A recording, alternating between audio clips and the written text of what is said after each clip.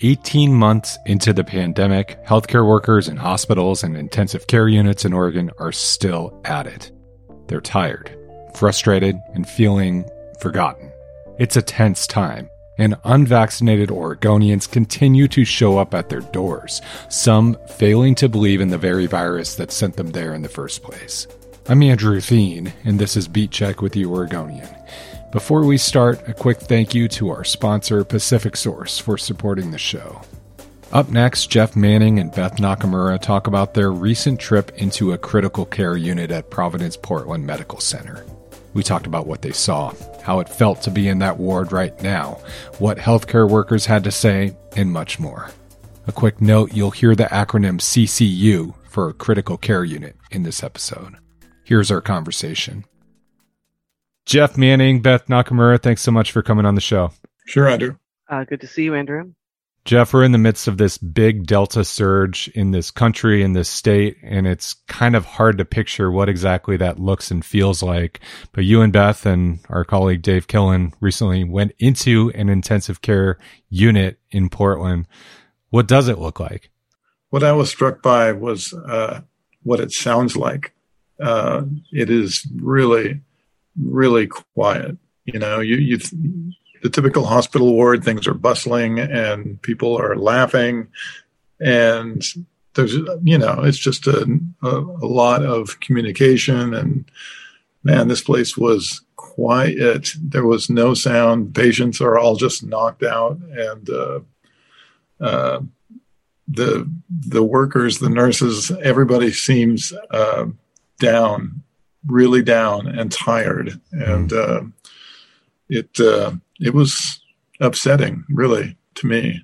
Beth, how about you? What sticks with you when you first, got all suited up and were in there? I mean, what was that process like for you? Well, I was glad to finally get in, to be honest with you. But this has been going on for quite a while now, and the hospital doors have been pretty slammed tight, at least in Oregon, and I have worried, as I've tried to gain access to these scenes, have worried about the sanitizing effect of not showing them.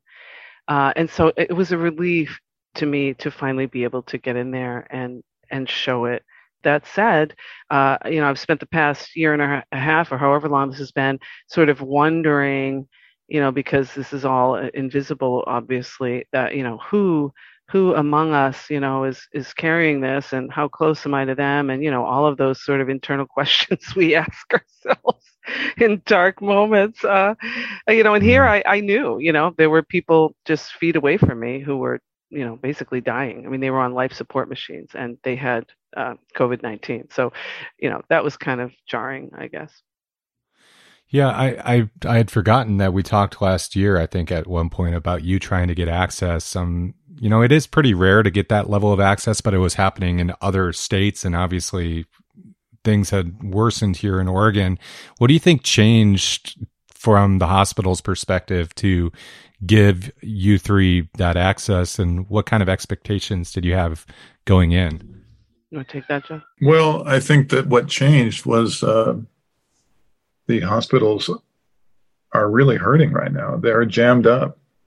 They've got the constant input of new patients, and they have a bunch of existing patients who are too sick to leave, and they have a bunch of skilled nursing facilities and rehab facilities that don't want them, even as they're recovering. And so the fundamental process within the hospitals are broken right now, and they need to get the word out that they're desperate, they're full, and they used us, and we were happy to participate, because we got access as the trade-off. Beth, how do you keep or trust patient confidentiality in a really sensitive moment like that, where people are literally, like you said, on ventilators or just unresponsive? I've worked for a long time with the comms person over at Providence Portland, and so we have a long-standing relationship with some trust, built over time there. So I think, she reached out to me actually when she was, proposing this story, and, I was thrilled. I grabbed it. But I think, the kind of thing where like patients are, like hospitals are anxious about that, showing, invading people's privacy and all that sort of thing. Even a simple thing as like a screen, can be disastrous if it shows up in a picture. And, there's so much like internet sleuthing and all that stuff. But there was a lot of trust there. We had a conversation beforehand, like if, in the course of doing, the photography, things show up, in front of me, and the hospital's getting anxious that I'm showing things. Well, just trust me that later we'll sort this all out. We can't have like, interruptions every 2 minutes and negotiating privacy concerns. We just have to shoot first and discuss later as needed. And kind of in the context of, what is trust built over time with them, that we'll work this out.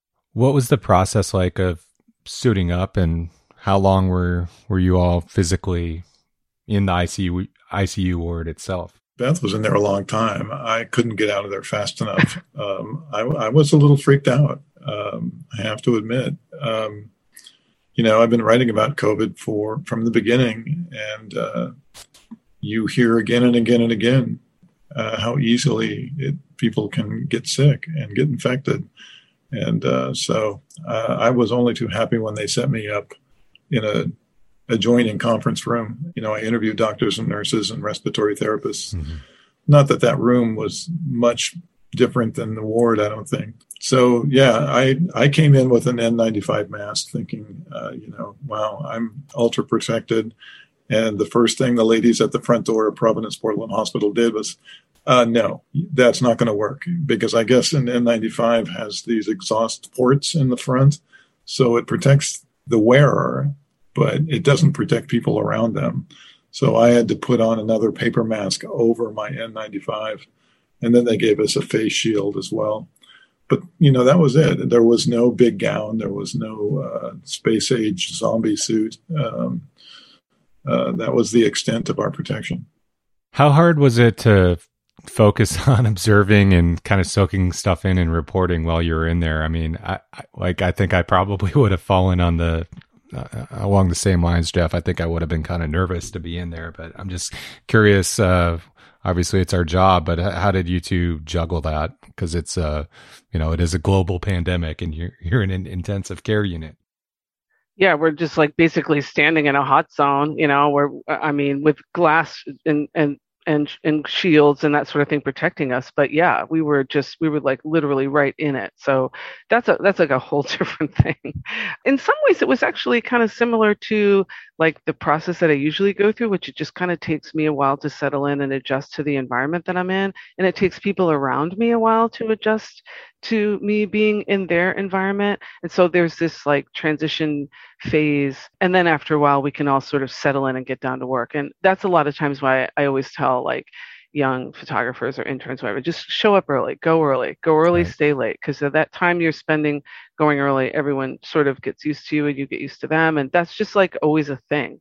So, I guess never is it more a thing when you're in a unit where everyone around you, I don't even know now if they're still alive, to be honest with you. They were on life support.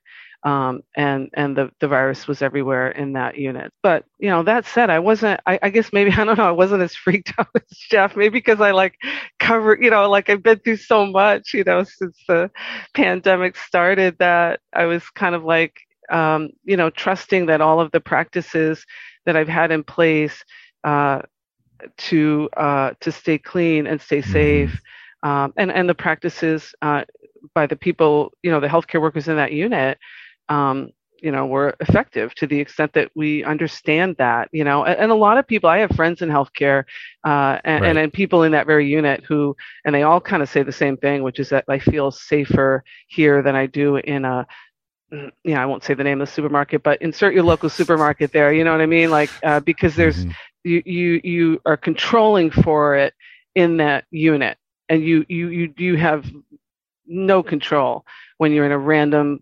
population in a closed environment with all kinds of political division and feelings and frankly hubris, about this virus. There's none of that in that unit. And it really makes you admire the folks who go up there every day. And, they're going in those rooms. They're dealing with, every sort of bodily function you can think of. And that, wow, day after day, and you see what the disease can do, and you're still going in there. I tell you, they don't get paid enough. Yeah, let's stick with the healthcare workers first before talking about what we know about some of the patients. But I mean, Jeff, you've been talking to healthcare workers throughout this pandemic on the phone. How different was it seeing this up close in person and then sitting down for interviews? Well, yeah, I mean, you just look at them and they're exhausted and they feel like they're unappreciated, and I don't blame them. I mean, that they are literally risking their lives, and I guess that's sort of, they knew that when they signed up, I suppose. But that is that takes a lot of courage, and then they're seeing their peers leave, and they're getting a bunch of political flack out there from people who. As one emergency room doctor said, and somehow this became politicized, and instead of parades in their honor, they're getting vilified as somehow pawns in this vast left-wing machine that is perpetrating this myth about the disease, and it's really unbelievable.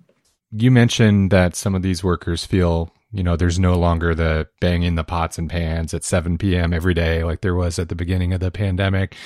And that they actually feel like they're pawns, or people view them as pawns of some, political organization at this point. Like, where are they getting that? Are they seeing that online, or how did they describe where that they're seeing that sentiment?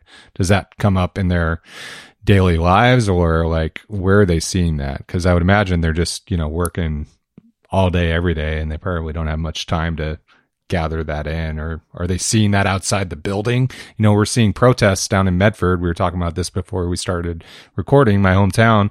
Thousands of people outside, a hospital down there. Are we seeing that type of stuff up here too? Or is it just kind of stuff they're absorbing through the ether? I think it's that. I think they're reading it in the media.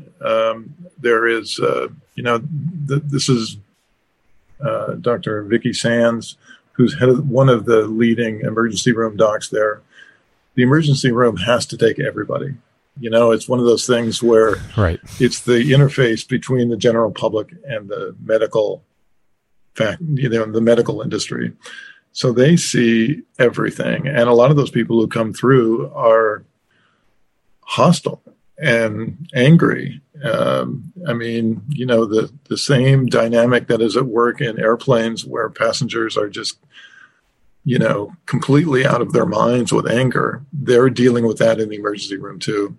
And so they get all sorts of flack from people who say that, COVID is a myth, and it is as if they needed that, on top of everything else. Right. Well, let's take a quick break and we'll come back and talk a bit more with Jeff Manning and Beth Nakamura.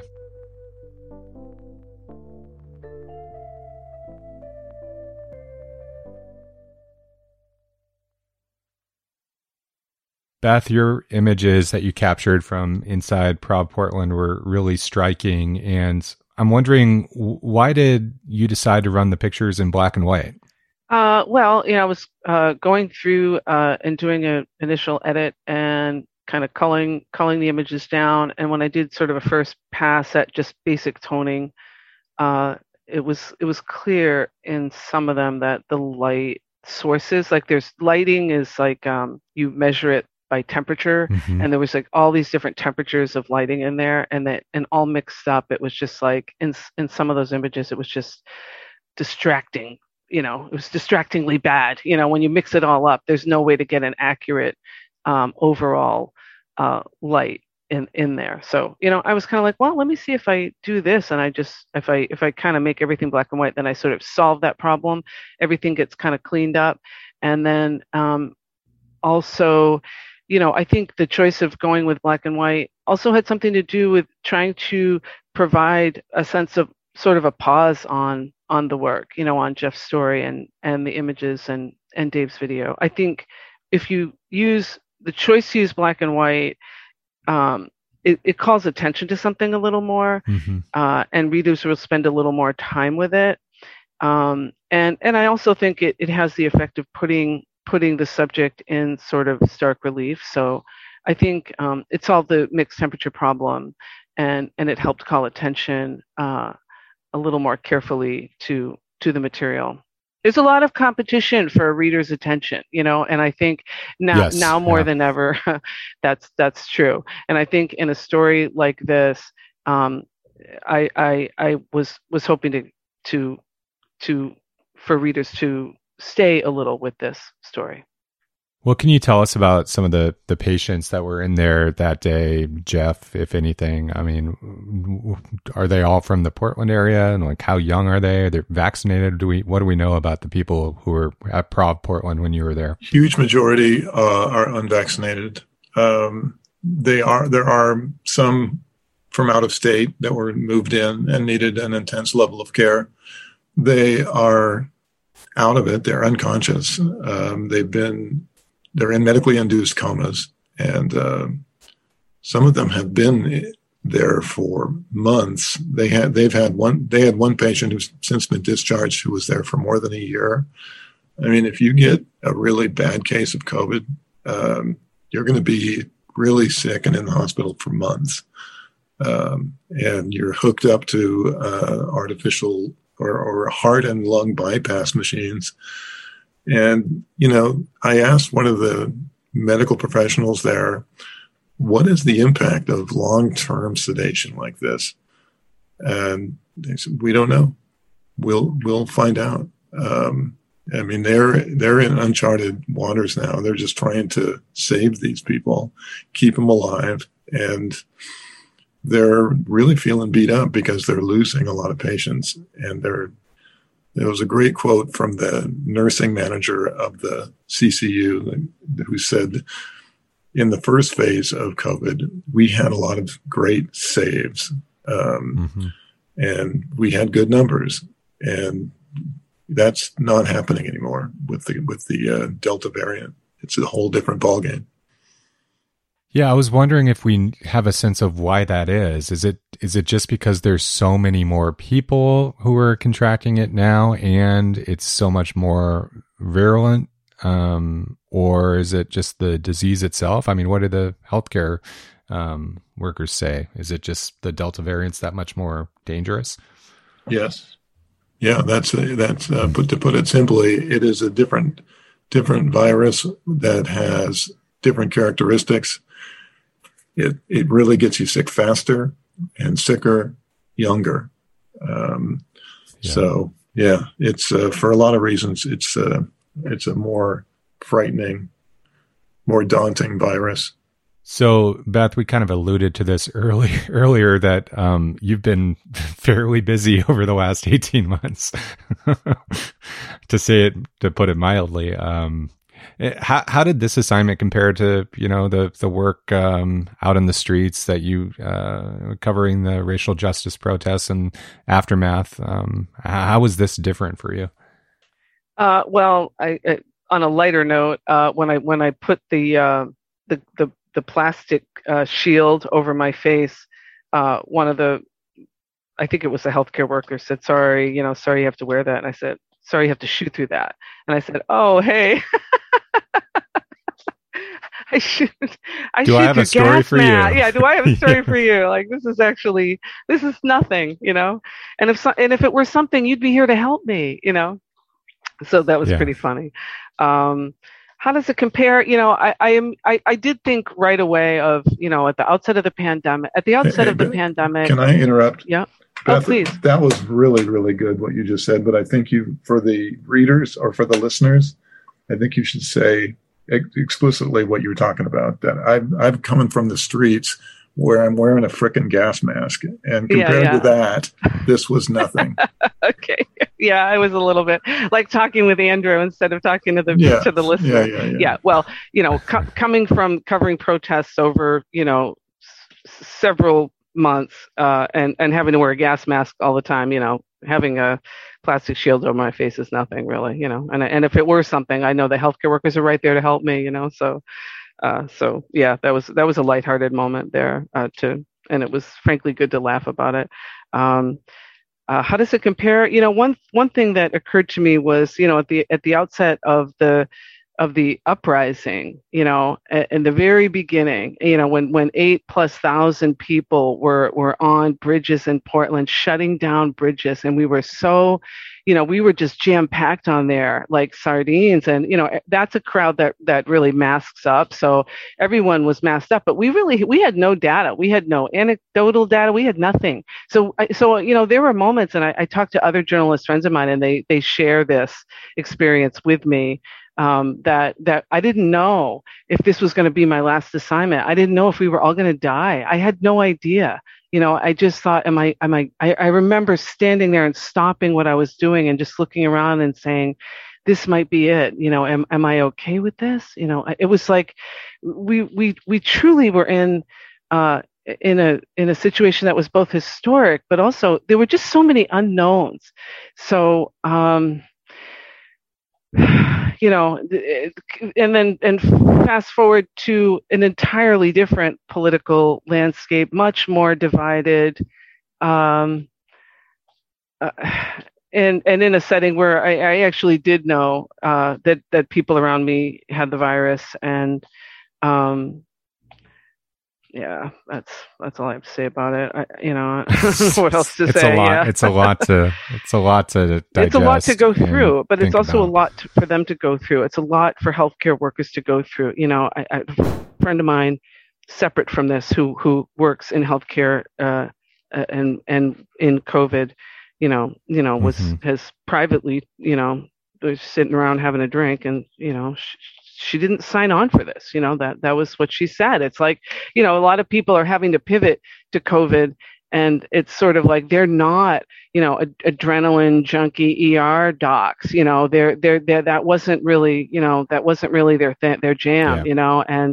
And so suddenly they're thrust in situations that are frankly traumatic for everyone, including them. And then add to that, a layer of like just, I don't know how to say it without you having to bleep me, but it's just a cultural mess, and all of that bearing down on them as they're caring for the dead, the dying and the dead, who in a lot of cases still don't really believe that what is happening to them is what it is. And I hear that directly from, this is outside of work conversation. So yeah. That's mind numbing and maddening. And I just, being in that unit, it kind of broke me open. It's one thing to know that and to read all about it and to stay on top of it and to, to just try to do the best I can to understand it day by day.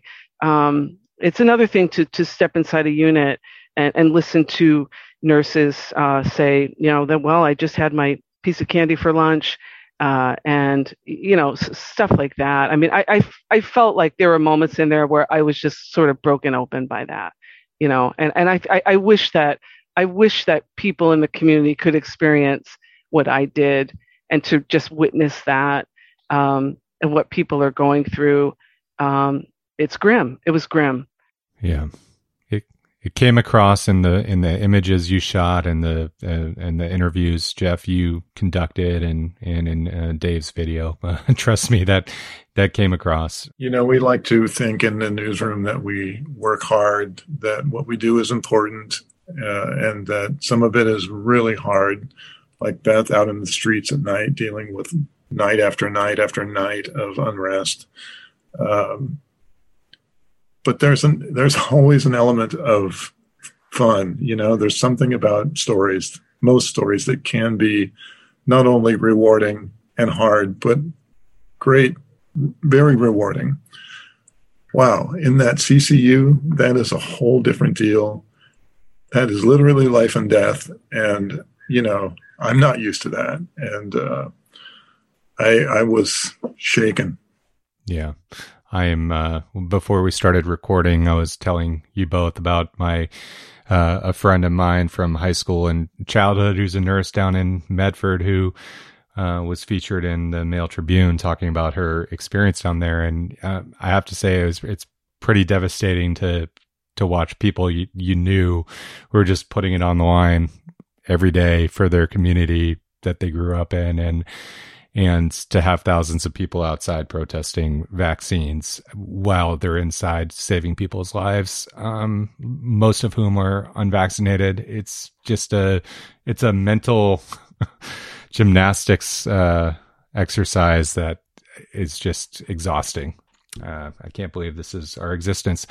Did they talk about the vaccine hesitancy piece at all? Any of the health experts you talked to, Jeff?